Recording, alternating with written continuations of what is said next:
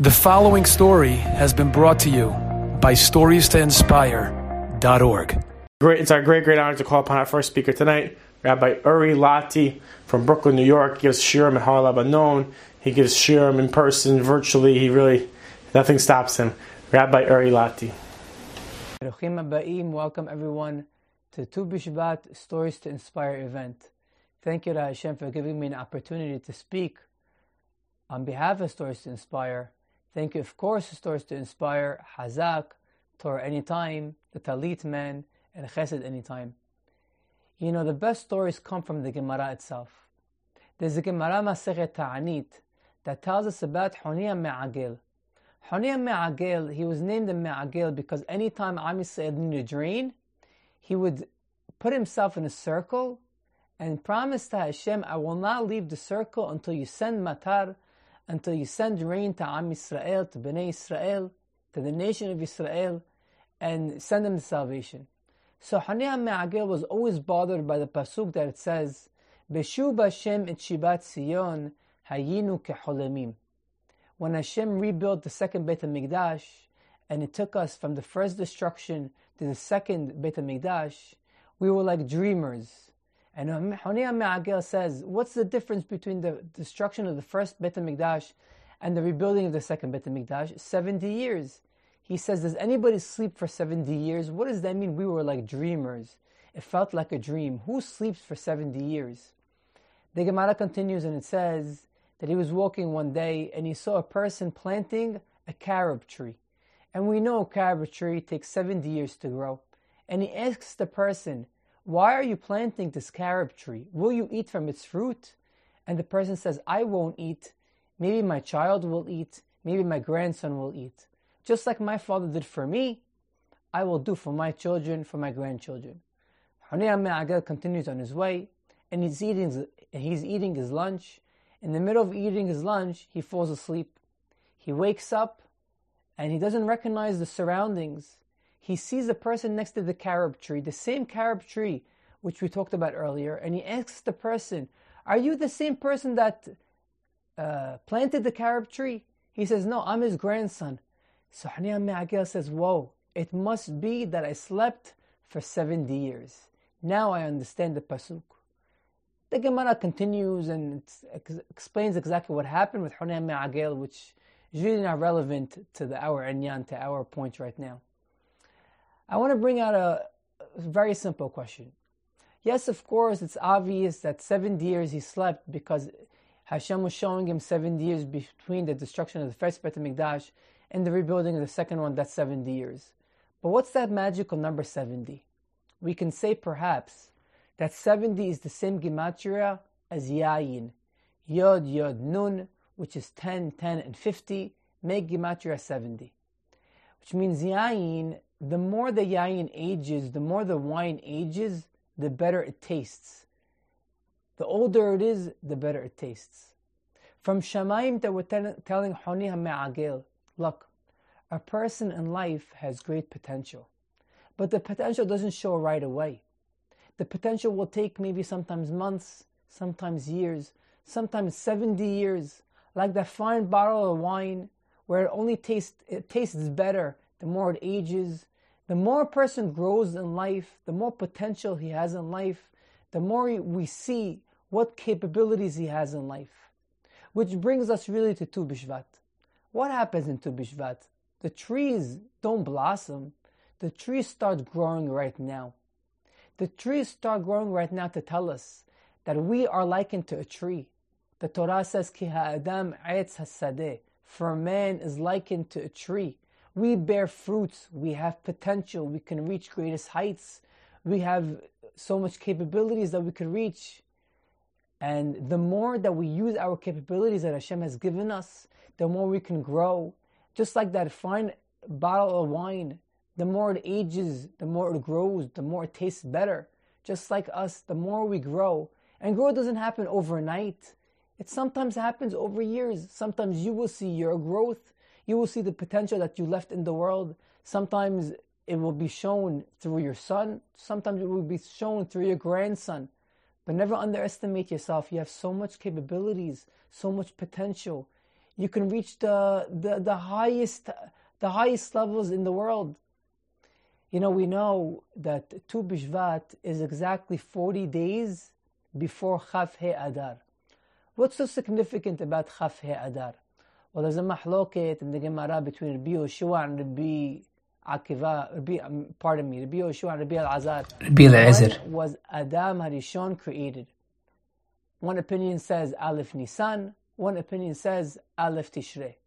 If Adam Harishon was created in Aleph Tishrei, the world was created 7 days prior. So 7 days prior from Aleph Tishrei is Chaf He Elul. That we know. What's 7 days prior to Aleph Nisan? That's Chaf He Adar. So the world was created Chaf He Adar. Go 40 days before Chaf He Adar, that makes Tu Bishvat. Now what's so significant about the number 40?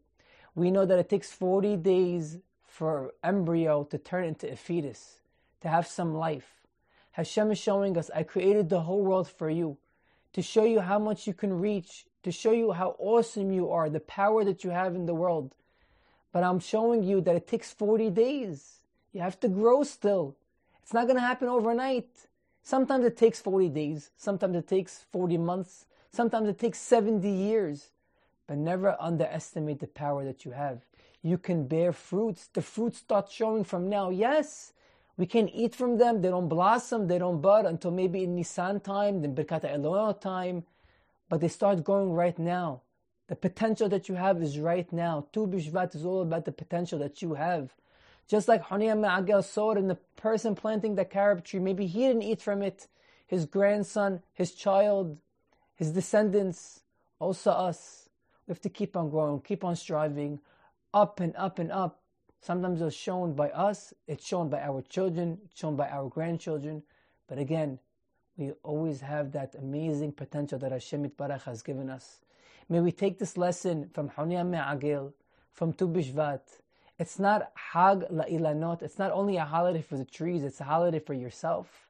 It's a holiday for you to grow in Torah, in mitzvot, in ma'asim tobim, in kindness, in the learning of Torah, in growing to reaching the greatest heights possible that you can connect yourself to Hashem. May we always understand the power that we have. May we always understand the potential that we have and reach those levels which Hashem deemed for us to reach. And hopefully next year in Tu Bishvat we'll all celebrate together in the Beit HaMikdash in the coming of Mashiach Tzidkenu. Thank you so much for watching. Thank you, Stories to Inspire. Thank you to Hazak. Thank you to Talit Men. Thank you to Hesed Anytime, and of course Torah Anytime. Thank you so much for your amazing story and lesson. Our next speaker is Mr. Josh Brody. He was a tremendous, renowned speaker, and his videos, enthusiasm really make such an impact. It's a great honor to call upon Mr. Josh Brody. One of the things that I think is hardest for people to do is often to bridge the gap between things that we know and how we feel. We can know something to be true, but that doesn't always help us when things don't go the way we expect. So even though we know it to be true, we still feel that sense of anxiety or nervousness. This is especially true in the realm of bitachon. We know that Hashem runs the world. We know it. But when things go wrong, or go in a way that we don't expect, often we get tremendously anxious or nervous or scared because we just can't really bridge the gap between the things that we know and the emotions that we feel. And sometimes when this happens often enough, you start to ask yourself, is it even possible? Can I ever get to the point where I know Hashem runs the world enough that I don't have to worry about anything because it'll be the way Hashem wants it to be? The answer to that question is a resounding yes. Let me tell you a short story to prove the point. Back in February 1969, a plane takes off from Newark on its way to Miami. A little while into the flight, 2 terrorists get up, pull out knives, grab the flight attendants, announce they're taking the plane to Cuba. Now this is actually a common occurrence in the late 60s. They march the flight attendants into the cockpit to tell the pilots what's happening.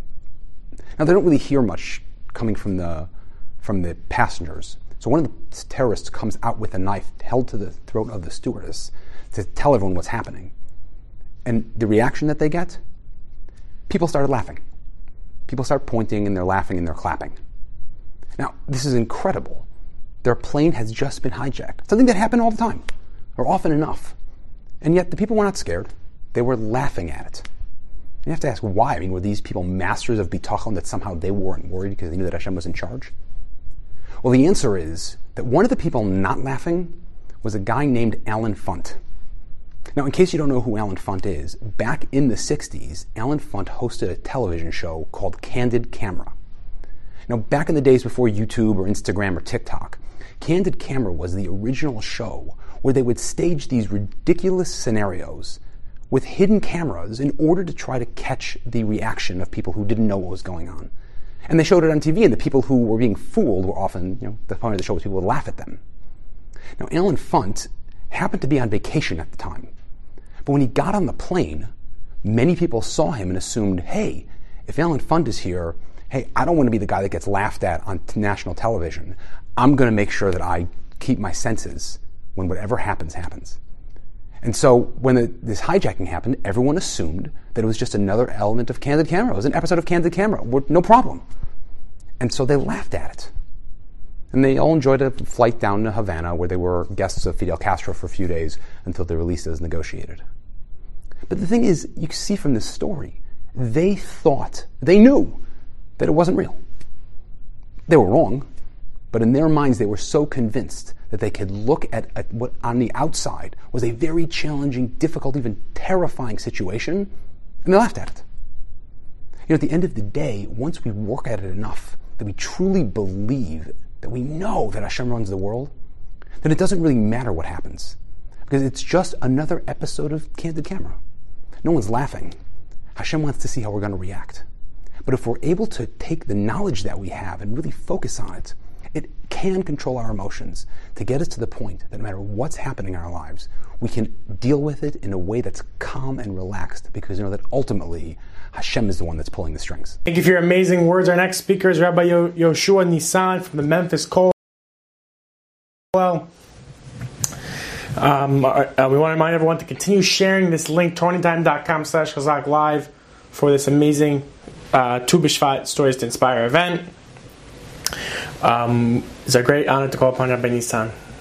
Hello everyone, welcome to everyone watching. A big Yasher Koyach and thank you to Stories to Inspire for all the incredible work that you do, spreading inspiration and vitality into the Jewish people. It's incredible, and thank you for having me join. A fellow came to Rav Aaron Leib Steinman, and he was feeling very dejected. Because every time he would try and grow, every time he would try and accept something on himself, he would always end up slipping, falling, failing. He'd never be able to make it to the finish line. He'd never be able to stay up. But every up also would come with a down. If he'd say that he'll concentrate on Shemona Esrei, most of it would go by in a blur. Maybe he'd catch a line or two. If he'd say that he'd learn with focus, mostly he'd nod off, but catch a few minutes here and there. Or he'd only understand a little bit of the discussion. So he came to Rav Aaron Leib Steinman. What should I do? This feels pathetic, painful, a failure.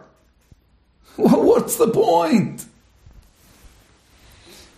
Aaron Leib Steinman told the fellow as follows.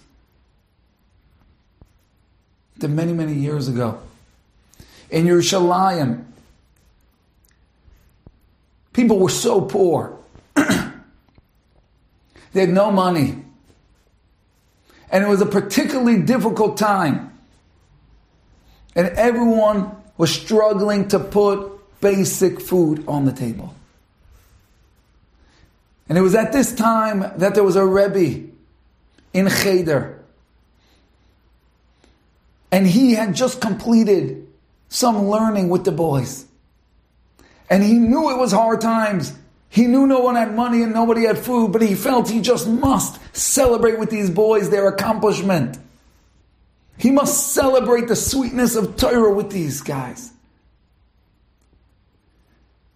So he pinched together some money and he bought a small cake.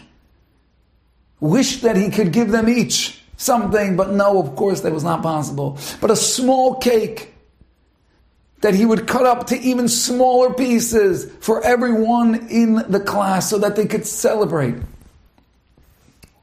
their learning. And he came and he takes the boys and they're singing and he says, look, we learned, it's amazing. And he pulls out the cake, he says, let's celebrate. And he starts to slice up the cake into these teeny pieces for each of these starving boys. And as can be expected with each boy, they get their cake and they put it right in their mouth. Delicious, amazing, it's food and it's a delicacy. But not one boy. One boy takes this little cake and he wraps it up in a napkin. And the Rebbe said, Yeled, sweet boy, Taira Yingel, why don't you eat the cake, celebrate? He said, yes, Rebbe, I would love to. But I know my father's at home and he hasn't eaten in 3 days. And I know he's really going to love this cake. I want to save it for him. The Rebbe says, wow, that's beautiful. Well, as the day goes on, this piece of cake in his pocket, it's burning a hole in his pocket. He's also very hungry. And he thinks to himself, maybe just a little nibble, my father still bring home to my father, but just take a little nibble. The cake smells so good, I'm so hungry. And he reaches into his pocket and he breaks off a little piece of the cake. Half hour later, his stomach's growling. He reaches in, pulls off another crumb. Throughout the day, just little pieces off his cake. The end of the day comes, he goes running home. He says, Abba, I have a surprise for you, I have something for you. So I says, what? He pulls out the napkin. I brought you cake. And he opens it up. And there is just one teeny piece of cake left, nibbled on all sides. The boy throughout the day had accidentally eaten most of that small piece and brought home just one teeny bite. The boy sees and he feels embarrassed. He didn't bring home the cake after all. And the father says to the boy, you have nothing to be embarrassed of.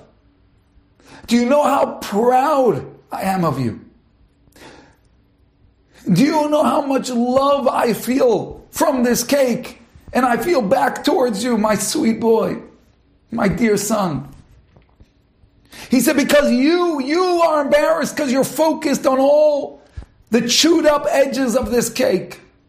You're focused on all the parts that are missing. He said, I see that too. I see the nibbled edges. But what I see much, much more than that, what shouts and grabs my attention so much more, is the piece that you didn't eat. Is the piece that you did bring home for me. That you didn't eat the whole cake. You saved something for me. That shines and pulls at my heart and is such a great gift that yes, I see the nibbled edges, but they're irrelevant in light of the delight I have from the piece that did come home. Said Reb Aaron Leib Steinem into this fellow, yeah, you fall, yeah, you fail. And Hashem sees that. He sees the nibbled edges. But so much more than that, Hashem sees the little piece that you do bring home. Hashem sees that you didn't stay down. Hashem sees that you fought, and for 2 lines, that cake you did bring home. And for 10 minutes of learning, that you did focus for. And for your tefillin, one day, you put them on a little better. And one day, you acted a little kinder. And maybe you got angry 90 times, but one time you held back from saying what you wanted to say. Hashem sees the nibbled edges. But what shines so much greater, what Hashem loves and appreciates so much more, is the piece you did bring home. Is the part that you pushed so that it all didn't disappear. So that in all of the bumps and all the nibbles and all the failings, there were successes. You brought a gift to Hashem. And that Hashem sees and loves more than anything else.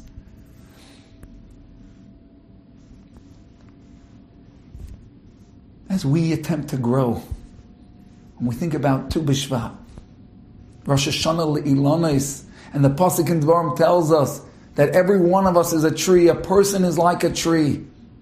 We're here to grow. We're here to blossom, to evolve, to constantly change and become somebody greater. That's what life's about. But sometimes we get confused about what that looks like. And all we see is the nibbled edges. And we don't see the value in what we're doing, the steps we're taking, the little crumbs we're bringing home. But Hashem sees them and He celebrates them and He loves us and He brings us close and He gives us a kiss on our head. And He says, I see the nibbled edges, but who cares? I see that glorious kernel of light that you did bring home. And if we're going to grow, if we're going to blossom like the trees that we're meant to be, to bear fruit, and light up the world, we have to see it the way Hashem sees it, the way Rabbi Aaron Leib Steinemann said to see it. And know that just like a magnificent tree, it all came from one teeny seed that did not look marvelous, looked dusty, and got stuck in the dirt, decayed, and then sprung forth in its magnificence. We, compared to a tree, we also come from a seed. That which changes us, that which transforms who we are, it's small.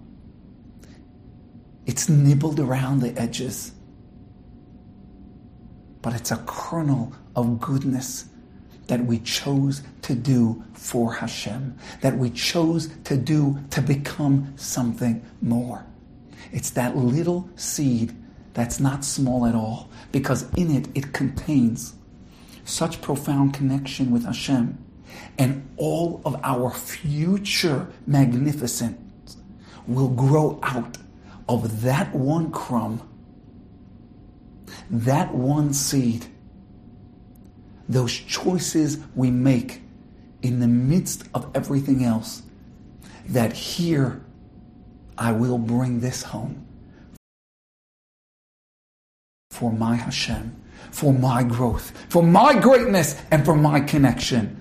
And then we will see all the growth and all the blossoming that we have buried inside of ourselves with that crumb, that seed, those holy actions nibbled around the edges, but ever precious and dear in Hashem's eyes. The seeds that light up the world. Thank you for your amazing remarks. Our next speaker is Rabbi Daniel Koren, who is one of the rabbis of 18 Forshe, Beis Medrash Or Chaim, a tremendous institution in Shul, and does such tremendous work, the 18 Forshe, Beis Medrash Or Chaim. Rabbi Nachum Shiner has been a speaker, I believe, at one of the previous events of stories of one of these Stories to Inspire events, and he's a tremendous asset and does so much for Klal Yisrael, and also as well as Rabbi Koren. It's a great honor to call upon Rabbi Daniel Koren. Tu B'Shvat, Chag La'ilanot. I grew up in Eretz Yisrael. There was a beautiful song about the birds chirping. Beautiful idea of Tu B'Shvat being a very happy and momentous and a Yom Tov. That's what Chazal call it. So of course, there's two levels. There's the halachic level. It's actually the date that differentiates between different fruits, and therefore the halachas of Trumas and Maisis. Those that live in Eretz Yisrael, it's very important to understand that. But number two, of course, there's we'll call it the Hasidic and the Pnimius of this Gemara and this amazing day. So, first of all, Rashi says it's when the sap, the sraf, goes up to the tree, and it's really, so to speak, the rejuvenation of the tree that produces the fruits. Now, this sap is something that is physical, but it's also something that tells us a lot about ourselves too. Because the Gemara says in Maseches Tainis Ki Adam Etz Hasa that we are likened to the tree. And therefore, as much as we can take lessons from the tree and incorporate that into our lives, into our spiritual lives, the better. That's the message. I'll deepen it even more.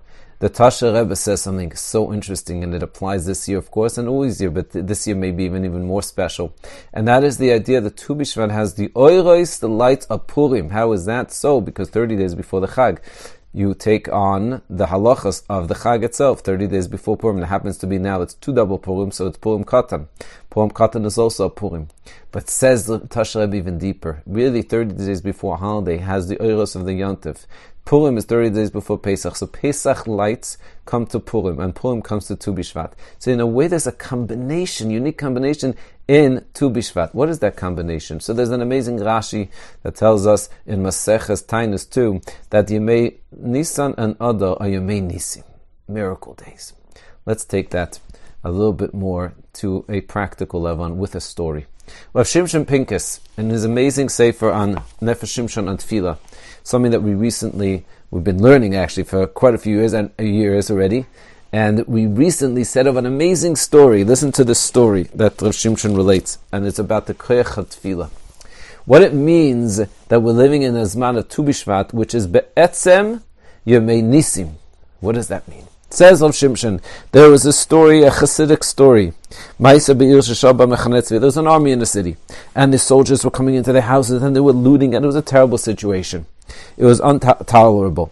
So the people of the city went to the Rebbe, those Hasidic Rebbe, and they asked him, please help us, we need salvation. So the Rebbe said, no problem, give me 1,000 ruble for charity, I'm going to daven, b'schus tzedakah, the soldiers are going to leave. So some of them, of course, there was a misnagdim, and they said, no, we're not going to do it, no way. We don't have enough money ready as it is. So how are we going to give you 1,000 rubles? But the Hasidim Maisa put it together, they got to 1,000 rubles, and the Rebbe davened, and the next day a letter came, the soldiers are leaving town. So it sounded great, the Rebbe pulled it off. The Mesalvim, of course, the Misnagdim, came to the Rebbe and said, you know what? And they ended up giving some of the money too. It must be that somehow they were convinced, okay, whatever, I have no choice. Maybe they taxed them. They came and they said, Rebbe, give us back the money. The Rebbe said, what? Give us back the money. Why is that? He said, wait a minute. The letter, it took place in the old days, of course. It took longer than what it takes today. It was clear that it was already sent 2 days before the Rebbe even got the money to daven. And therefore, it must not be the tefillah of the Rebbe. So the Rebbe said, you're wrong. You wanted me to daven today that the soldiers should be taken away, should go away only after 2 days? The fact that I daven now really just caused the soldiers to leave much earlier. Now, of course, it sounds very confusing. So they went to the Din Torah. What's going on? Who's right? The Rebbe's claiming that he actually did them a favor by davening today, so this way you won't take 2 more days for the soldiers to leave. They went to the Rav of the city, and the Rav of the city paskined that the Rebbe is right. And he brought a raya that tefillah works retroactively. He actually brought a fascinating raya from Beis Oved Edom Agiti, who had the Aron in his house, and it says because the Aron was in his house, so the daughters, the daughters-in-laws had babies, children, 6 in the stomach, like Mitzrayim. And the whole point there is, says the Rav, well, wait a minute, the Aron was there only for 3 months. It must be that retroactively, the nes and the miracle that took place was retroactively at 6 months even before. Why? Because of the schus of having it in the house. Says Reb Shimshon, a person has to know. Just like a tree, it looks like a tree could be almost dry. And yet miraculously, we understand it really even looks physically, but we know that it's a miracle. When the tree rejuvenates, it's a miracle. And the fact that now we look at the fruits and we understand that, wait a minute, the whole time when it looked like it was drying up, really there was sap and there was things going on.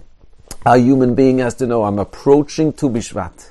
It's a time to daven. It's actually brought down to daven for the esrog. If you deepen the understanding of the whole esrog as a leiv, it's a time to say, Ribono Shel Olam, before I daven, I believe that tefillah is mechayeh mesim.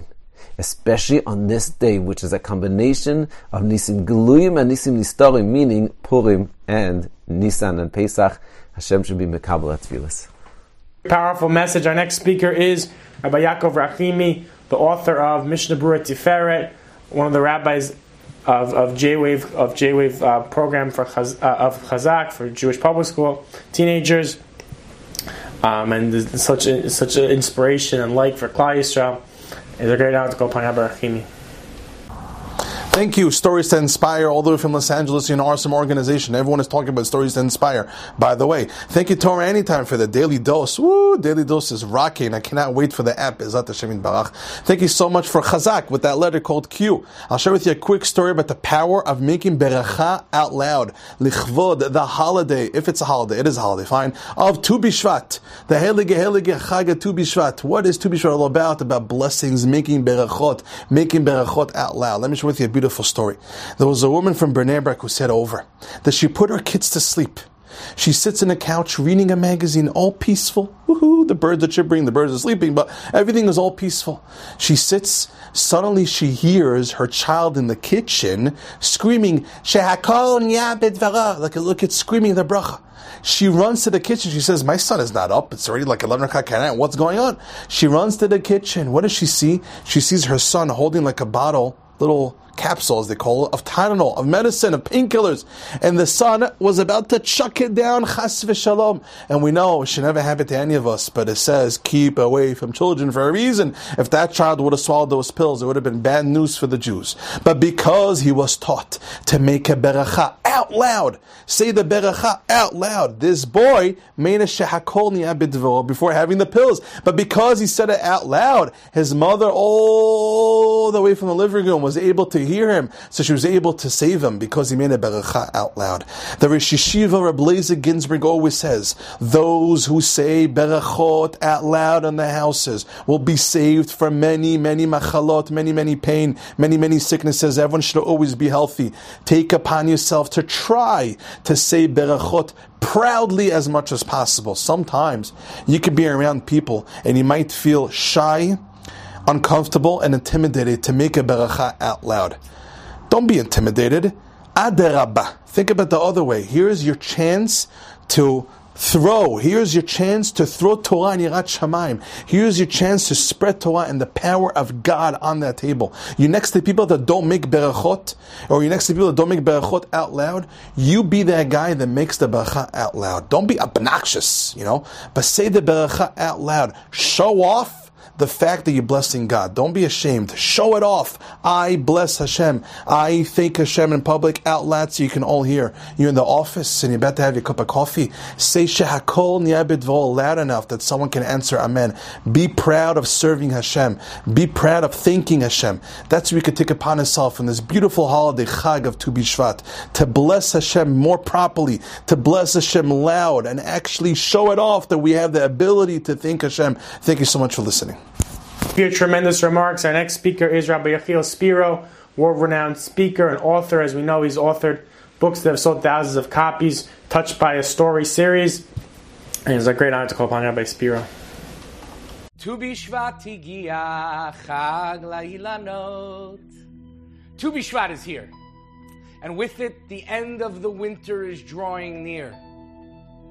And you look outside, and you might see empty, barren trees. You might see snow on the ground. You certainly don't see trees in full bloom. You don't see flowers sprouting. So what do you mean, Tu B'Shvat, the new year for trees is here? It's simply not true. And Reb Shamshon Raphael Hirsch says a beautiful explanation. He says, Ki ha'adam eitz hasad, the man is like the tree of the field. And it's true, if you look outside, you will see winter. But even though there's strong winds and winter storms that threaten that tree's existence, so long as the tree holds strong to its roots, then comes springtime and the tree, the flowers will indeed blossom and grow beautifully once again. And therefore, this is when the sap of the tree comes through the roots and it begins to filter throughout the tree. The tree is holding strong to its roots and it's ready for spring to arrive. Rav Mordechai Gifter, the Telzer Rosh Yeshiva, lived in Telstone. And it was after one very harsh winter rainstorm that he was walking in the forest of Abu Ghosh together with his Talmud, at that time Moshe Shinerman, who would later go on to become Rav Moshe Shinerman, a Choshev Rav today in New York. And they're walking, and there is smoke rising from the ground. It was a harsh, unforgiving rain, and it had just stopped. And he's walking together with his Talmud, and he looks, and he points, and he says, Moshe, look! There was a tiny little flower that had fought its way to the top of the ground, and it had finally sprouted and bloomed. And Rav Gifter started to cry. And his Talmud was astounded, crying over a flower.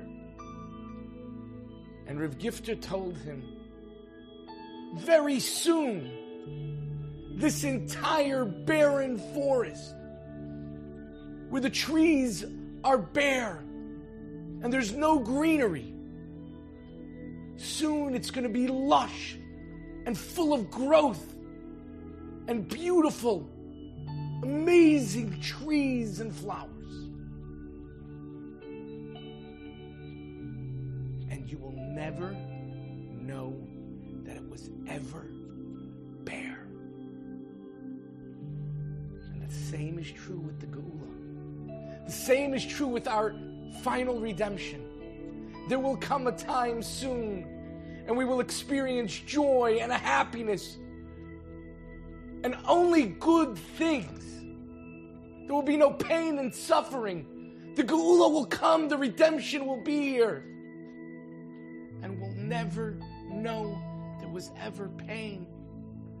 And then Rav Gifter started to cry uncontrollably, and he said, but where is the flower of redemption?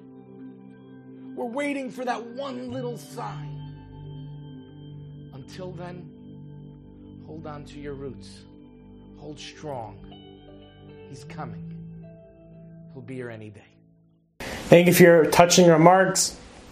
Our next speaker is Rabbi Leibel Lamb, all the way from Monsey, New York. Tremendous war-renowned speaker and lecturer. And it's a great honor to call upon Rabbi Leibel Lamb. I heard a phrase like this.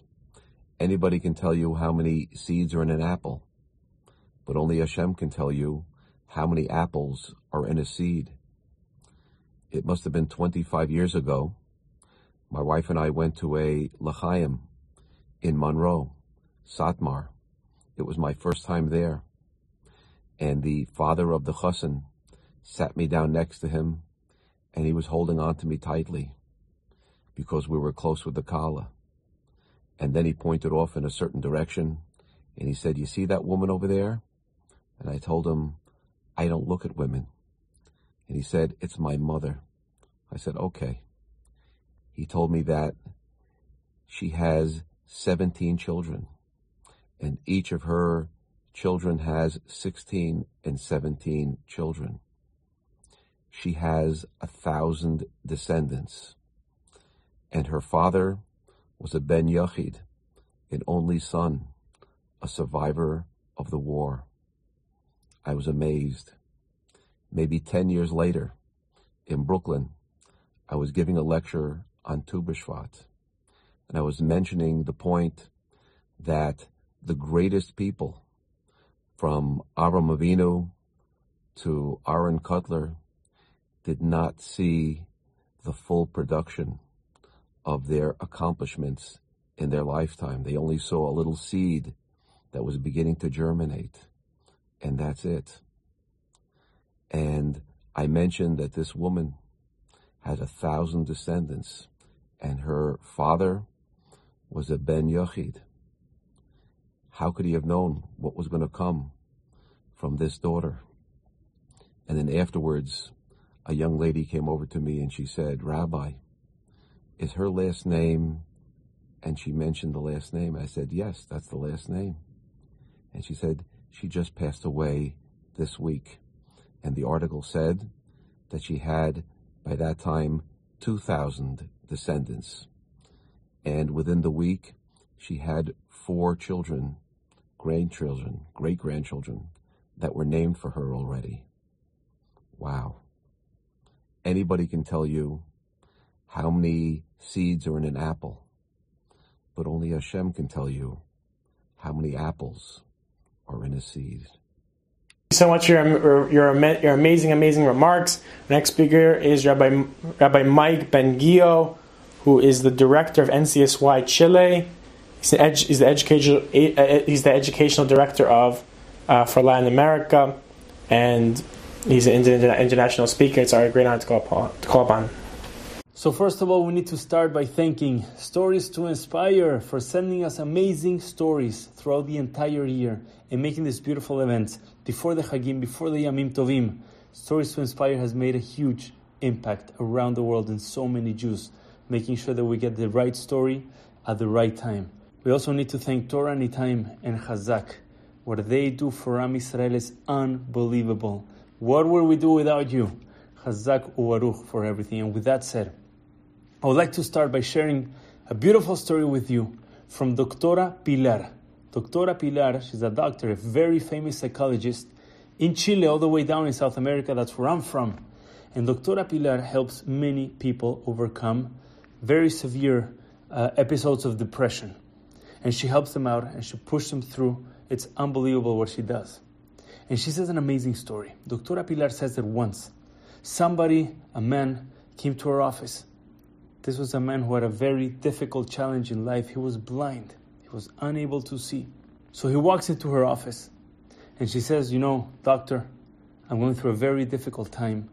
I'm going through a huge depression. I am constantly sad. I can't feel like I can't overcome this. Please help me out. And she said, okay, we'll do the usual. There's a whole procedure that she has. And she always sends the first exercise she sends home. That's exactly what she did with this patient, with this blind man. She said, take a piece of paper. You're going to go back home. You're going to take a piece of paper, take a pen, and write down all the good things you have going for you in your life. Put everything you're thankful for. Write it down on a piece of paper. That's exercise number 1. You'll come back to me next week and we'll start from there. We'll start working from there. But we first need you to know that there are many things he should be thankful for, that there are many things, many good things in his life. So with that said, the man goes back home, back to his exercise, and Doctora Pilar stays thinking, did I do the right thing?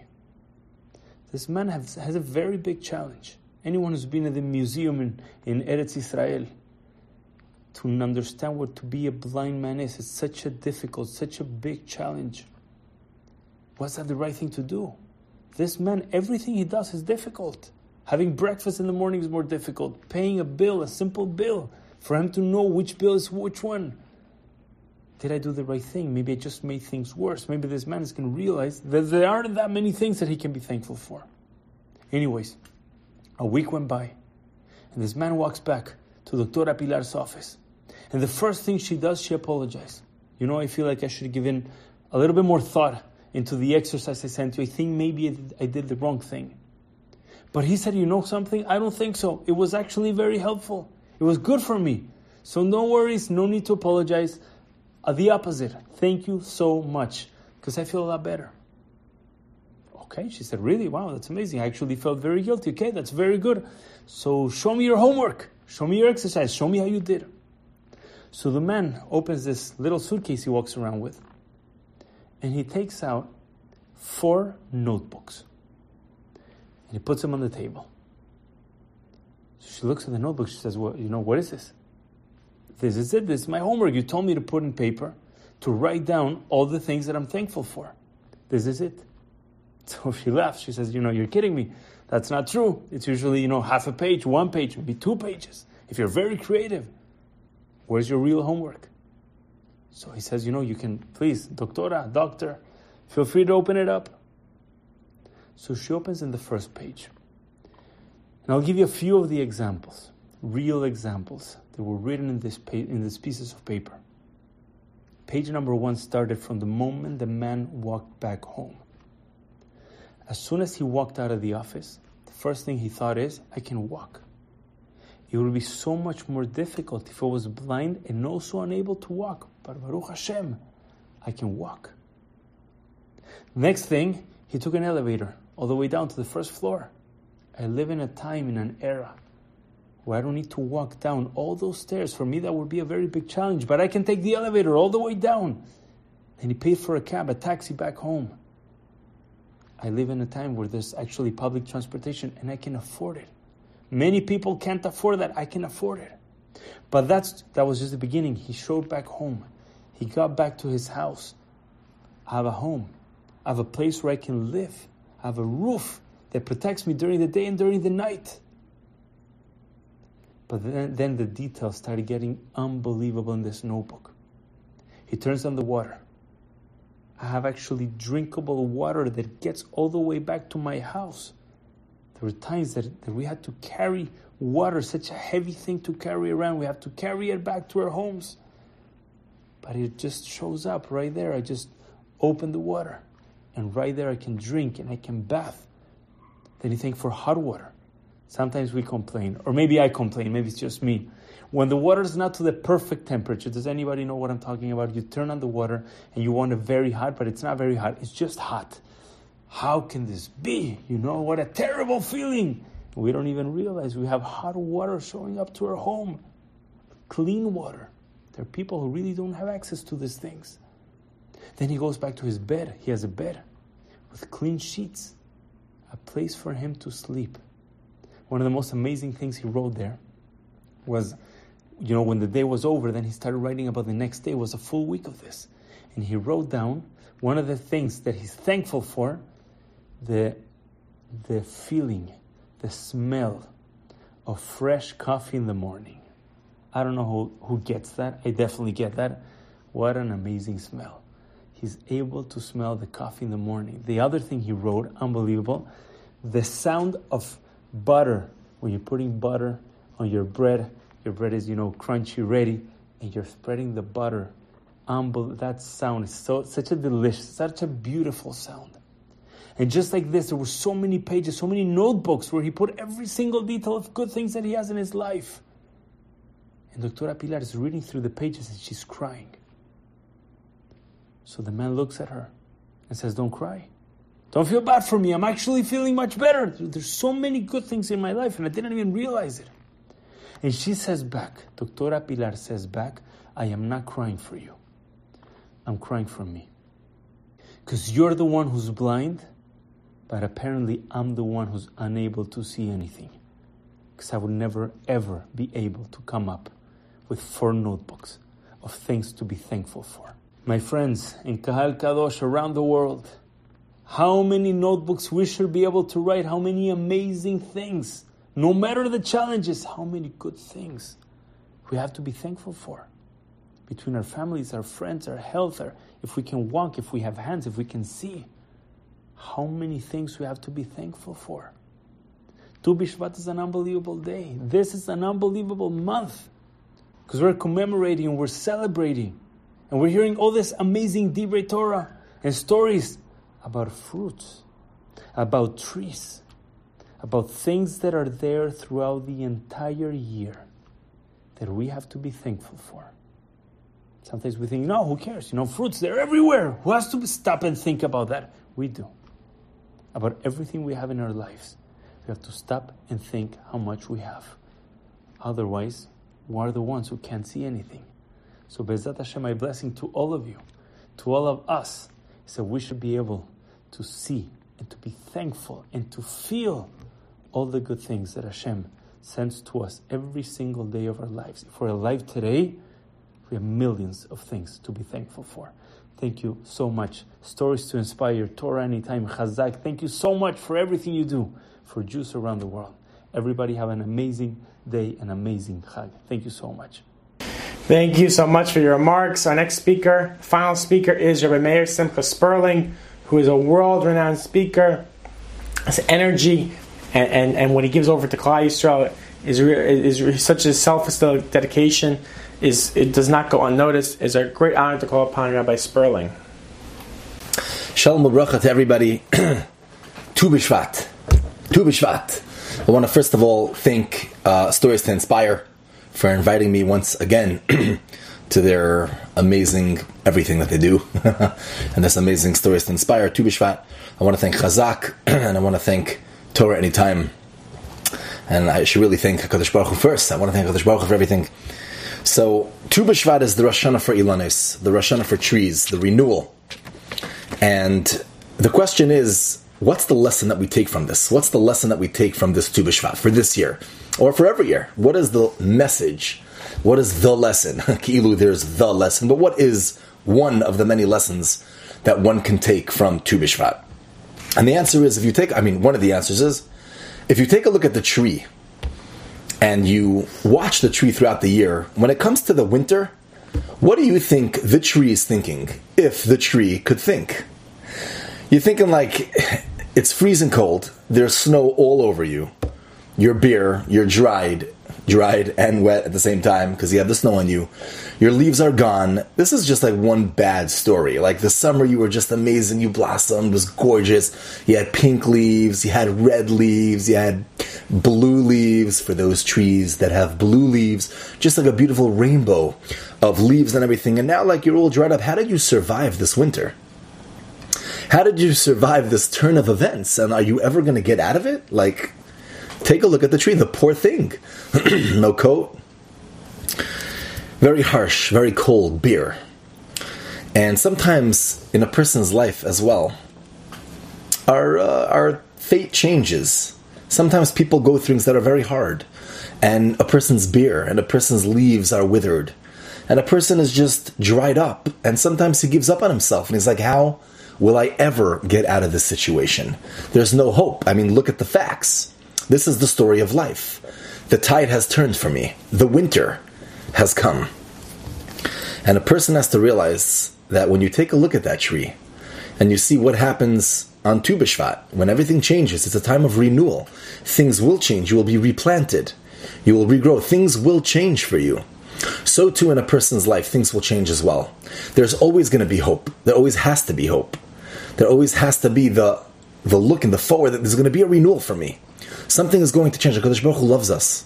And HaKadosh Baruch Hu wants the best and does the best for us, even when things seem bare and things seem cold for us. And the lesson is you never give up. Just like the tree never gives up, you never give up, because the things will change. And that is the message of Tu B'Shvat, that this is going to be a time of renewal for us. We're going to make the shtadlus, obviously. We got to do what we got to do to get us out of the situation. We have to remember that there's emunah over here. The lesson of Tu B'Shvat is the lesson of emunah. Believing in HaKadosh Baruch Hu. Keherafayin. In 1 second, HaKadosh Baruch Hu could change everything. Everything. And it's very interesting that the gematria of Ilan, which is tree, is the same gematria of Amen. Emunah. We believe in HaKadosh Baruch Hu. We believe that things could change. You cannot give up hope. If you give up hope, then maybe things won't change, because they can change if you don't believe anything could change, and if you're not going to do the shtalis you need to do. Ilan equals Amen. In other words, Ilan equals Emunah. That is how the tree survives, and that is how we are going to survive. Just one small lesson that I think we could take from Tu B'Shvat. We need to believe in HaKadosh Baruch Hu. We need to believe that there is a master plan. I want to share with you a story. Obviously, I'm going to change all the details and all the names. This is a true story. I have the email in front of me, and I spoke to the people, And this is a true story. So there was a certain family many years ago, that very wealthy family, and one of the children of this wealthy family had to go in for a surgery. It was a serious surgery. Things looked good, but it was still a very serious procedure. And being the amazing family that they are, they gave a lot of money to many different yeshivas, let's just say $30,000, to multiple yeshivas, and they sent an email that there was a certain amount, that there was $30,000 wired to your account. It's going to be a schus for Shlema for Pliny, who is having a procedure done today. Please daven for them. It is a one-time payment. Please don't spread this. It's very private. But just know that this person is going through a serious procedure today. Please daven. Have the yeshiva say Tehillim for this and this name. Reuven ben Shimon. Or ben Shimino, because it's the mother's name. So, right? Okay. So, what happened was, the procedure happened, and Baruch Hashem, it was a success. And all the yeshivas, b'siyata d'shmaya, were zeichet to get that amount of money to continue their amazing work with Torah. A few days later, there was or maybe it was the same day, actually, that I'm not sure. An email was sent to the family, and I'm going to read you the email. Obviously, I'm going to change the names. But this is the email that was said, okay, that was sent. Dear Pliny family, I'm reading the email verbatim, by the way. So, I mean, not verbatim because I'm changing the names, but this is the email. I cannot express my akaras hatoiv enough for this generous donation, and I feel that I must share with you my personal story. Tuesday morning, the yeshiva was in a dire situation. We were negative in the bank, and we needed to come up with $20,000 immediately. Rent was due, and salaries had to be paid. And like I said, we were negative in the bank. We had nothing. We were cold. We were bare. Our leaves were gone. We were withered. There was no hope. What, $20,000? Where are you going to get that from? If that's the money, maybe it was more. A lot more, maybe. Immediately, went back a line. I didn't have anybody to turn to, and I felt that it was not possible to continue in this way. And I turned to HaKadosh Baruch Hu that morning and I said, I did what I could. That's it. I did my hishtadlus. Obviously, he made the calls, whatever it is that he had to do. If you want the yeshiva to continue, Hashem, it's in your hands, because I did everything and it can't go on this way. And then, right after that, your email came. And the email that was sent to them was that this donation was just put into your account. It's a one-time thing, and please daven for the name. Your email came with the donation. The feeling of chizuk and shvach v'edah to HaKadosh Baruch Hu, I cannot adequately put in words. You cannot imagine what this did. The day that I felt that it was cold and there's no way that it's going to go on, your email came, the donation was put into the bank, and boom, we were able to take care of everything we needed to take care of that day. And this is right after I told Hashem, it's out of my hands. Right? And if you look at it from his perspective at that time, there's no hope. Where is somebody coming up with $20,000 today? I immediately drove down to a certain place to daven for Pliny, and I hope the procedure went well, and we will continue to daven. He should have a complete refuah shlema. Thank you very much, and tisk l'mitzvos, Pliny. This was the email that was sent to the family that donated the money. Rabbi say, this is a story, this is a true story. And maybe it's not the craziest story in the world, and maybe it's not this, and I've heard crazier, and I heard more money, maybe, I don't know, maybe. But it's unbelievable that when a person has emunah, and when a person says, HaKadosh Baruch Hu, it's out of my hands. And if you want the yeshiva continue, it's in your hands. If you want it to continue, it is up to you. And boom, a second later, an email comes, here's the money. Sometimes in life, Rabbi says, a true story. It may have just happened, or it happened many years ago. The point is, Rabbi say, emunah. Elon equals amen. Tu B'Shvat is a time to realize that anything could change in the blink of an eye. Anything. It doesn't matter what you're going through. It doesn't matter what you dealt with. It doesn't matter how dark things look, what time of the winter it was, how cold it was, how bare it was. There is always room for hope, and there is always room for emunah and bitachon. And Rabbi say, this is the message, and I think this is so empowering, because HaKadosh Baruch Hu looks at every single one of us as an only child, not just Rosh Hashivas, and not just Yeshivas. So your situation, whatever you're going through, just remember, this is a time for renewal. It's Tu B'Shvat today or tomorrow. This is a time to tap in, whether it's with shidduchim. No, can't be the shidduch. It's never going to happen. Let me look at my resume. It's never going to happen. Financially, never going to happen. My children, never going to happen. We also eat the fruits on Tu B'Shvat for our children. To get married, to build a family, to have children, the fruits of our labor. Rabbi say, open your eyes, realize that HaKadosh Baruch Hu is here, HaKadosh Baruch Hu is in your life, and believe. Tu B'Shvat, the lesson is believe. Never, ever give up. Because you never know what email you will receive tomorrow morning.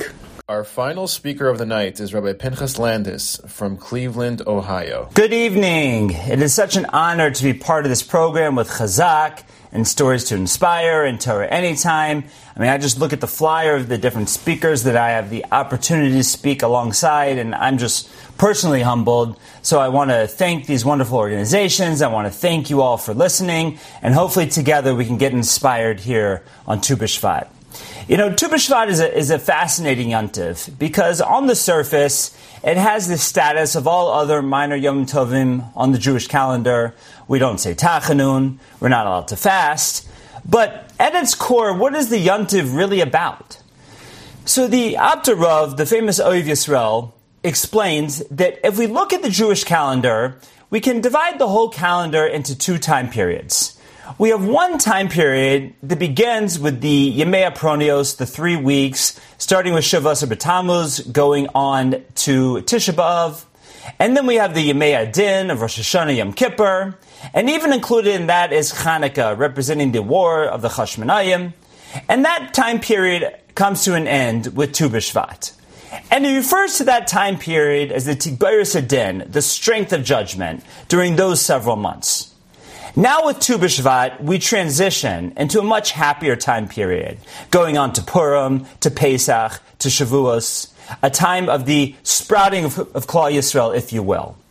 So why is it that Tu B'Shvat has this property of being the distinguishing point between the time period of judgment and the time period of the bearing of fruits that we see in the Jewish people? And if we look throughout Chazal and the Rishonim that comment on Chazal, we see that the theme revolves around the idea of sap.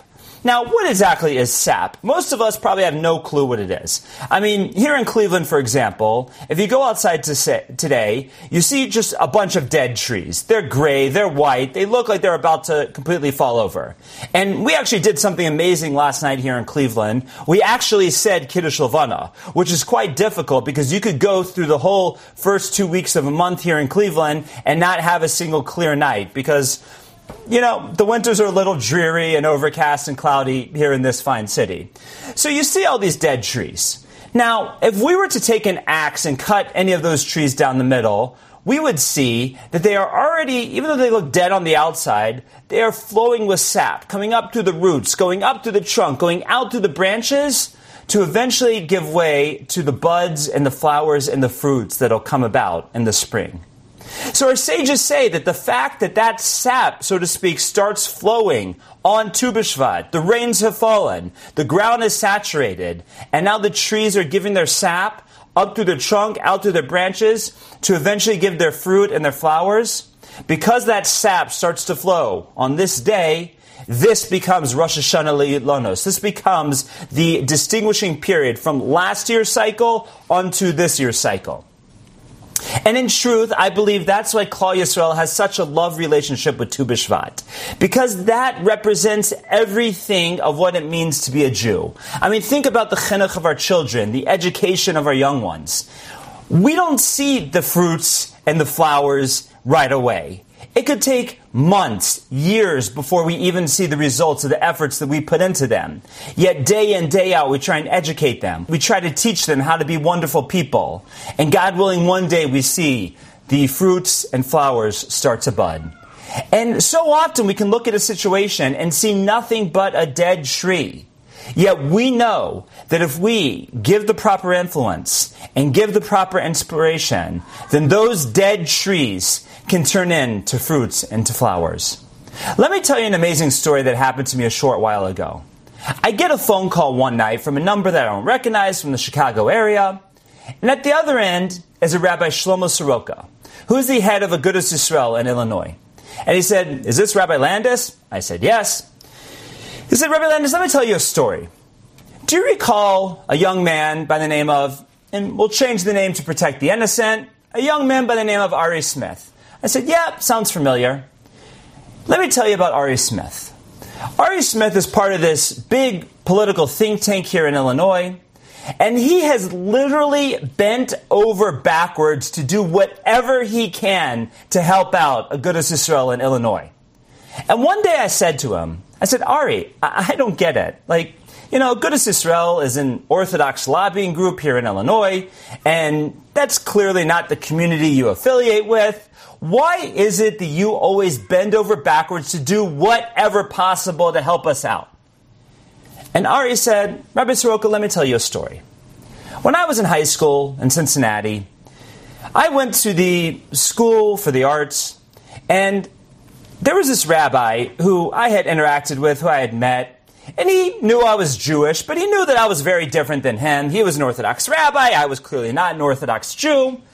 Yet, just because I was Jewish and I had an interest in learning, he used to come and learn with me after high school on a regular basis. We'd meet in a coffee shop next to my school. We would do it once a week, every other week, whatever it was. And I remember at that point looking at the situation and saying, he's an Orthodox rabbi. I'm this high school kid who's clearly not on the same path in life that he's on. Yet still he takes time out of his schedule to come down here and learn with me on such a regular basis. And I said at that point that if this is what being an Orthodox Jew is all about, if this is how they look at Jews who aren't exactly like them, if this is how they perceive the Jewish people, then when I have the opportunity in my life, I'm going to do whatever I can to help out other traditional Jews. So Rabbi Soroka, when I met you and I became familiar with Agudas Yisrael of Illinois, I said, now's my opportunity to pay back Rabbi Landis for all that time that he spent learning with me. So whatever I can do to help out you and Agudas Yisrael, I am always here to do it. My friends, we can look at situations in life and we see a Jew, we see our children, we see people we come into contact with, people we come into contact with at work, people we come into contact with in the street, our neighbors, whatever it is, and we can look at them and say, this is a dead tree. There are no fruits, no flowers ever coming out of this one. And that's the wrong perspective. Yet if we look at the situation and say that if we can only inspire that sap inside of them, if we can only get that pintele yid, that spark inside of them to start to flow the sap up through the trunk, out through the branches, there will be fruits and there will be flowers from this one too. And I believe that this is exactly what David HaMelech is speaking about when he wrote his psalm about the redemption of the Jewish people. Shir HaMalos, Beshuv Hashem, Es Shivat Zion Hayinu Kechomim. When we return to Zion, we will be like dreamers. Az Yemale Sechoik Pinu. Then our mouths will be filled with laughter. When do we laugh? We don't laugh at the expected. A person only laughs at the unexpected. When something happens that they don't expect, when it's unexpected, that's when they laugh. And David HaMelech is saying that at the time of the Geula, things are going to be happening and sprouting around us. Dead trees are going to be coming to life. And the whole world is going to be looking and just laughing. Really? The Jewish people? They're at the center? They're supposed to be in Israel? They're supposed to be the center of everything? We thought they were a bunch of dead trees. And everyone will just be laughing because it'll be so unexpected. Yet those dead trees will all have the sap ready to go. We won't even see it inside of them. And it'll be sprouting up, ready to come forth. And that is the lesson we should take from Tu B'Shvat. That every single Jew has within them that pintele yid, that little bit of sap, that's just waiting to be heated up, to be sent up through the trunk, out through the branches, to bear fruits and to bear flowers. So my friends, on this Tu B'Shvat, let's all make a commitment to be able to get out there and find those seemingly dead trees. Whether they are our children, the friends of our children, our neighbors, that person at work, whoever it is. And let's inspire the sap inside of them to eventually bear fruits and bear flowers for the future of Klal Yisrael. I wish you all a Freilich and Tu B'Shvat, and I look forward to together one day dancing in Yerushalayim when our mouths will be filled with laughter. Enjoyed this story? Come again. Bring a friend. StoriesToInspire.org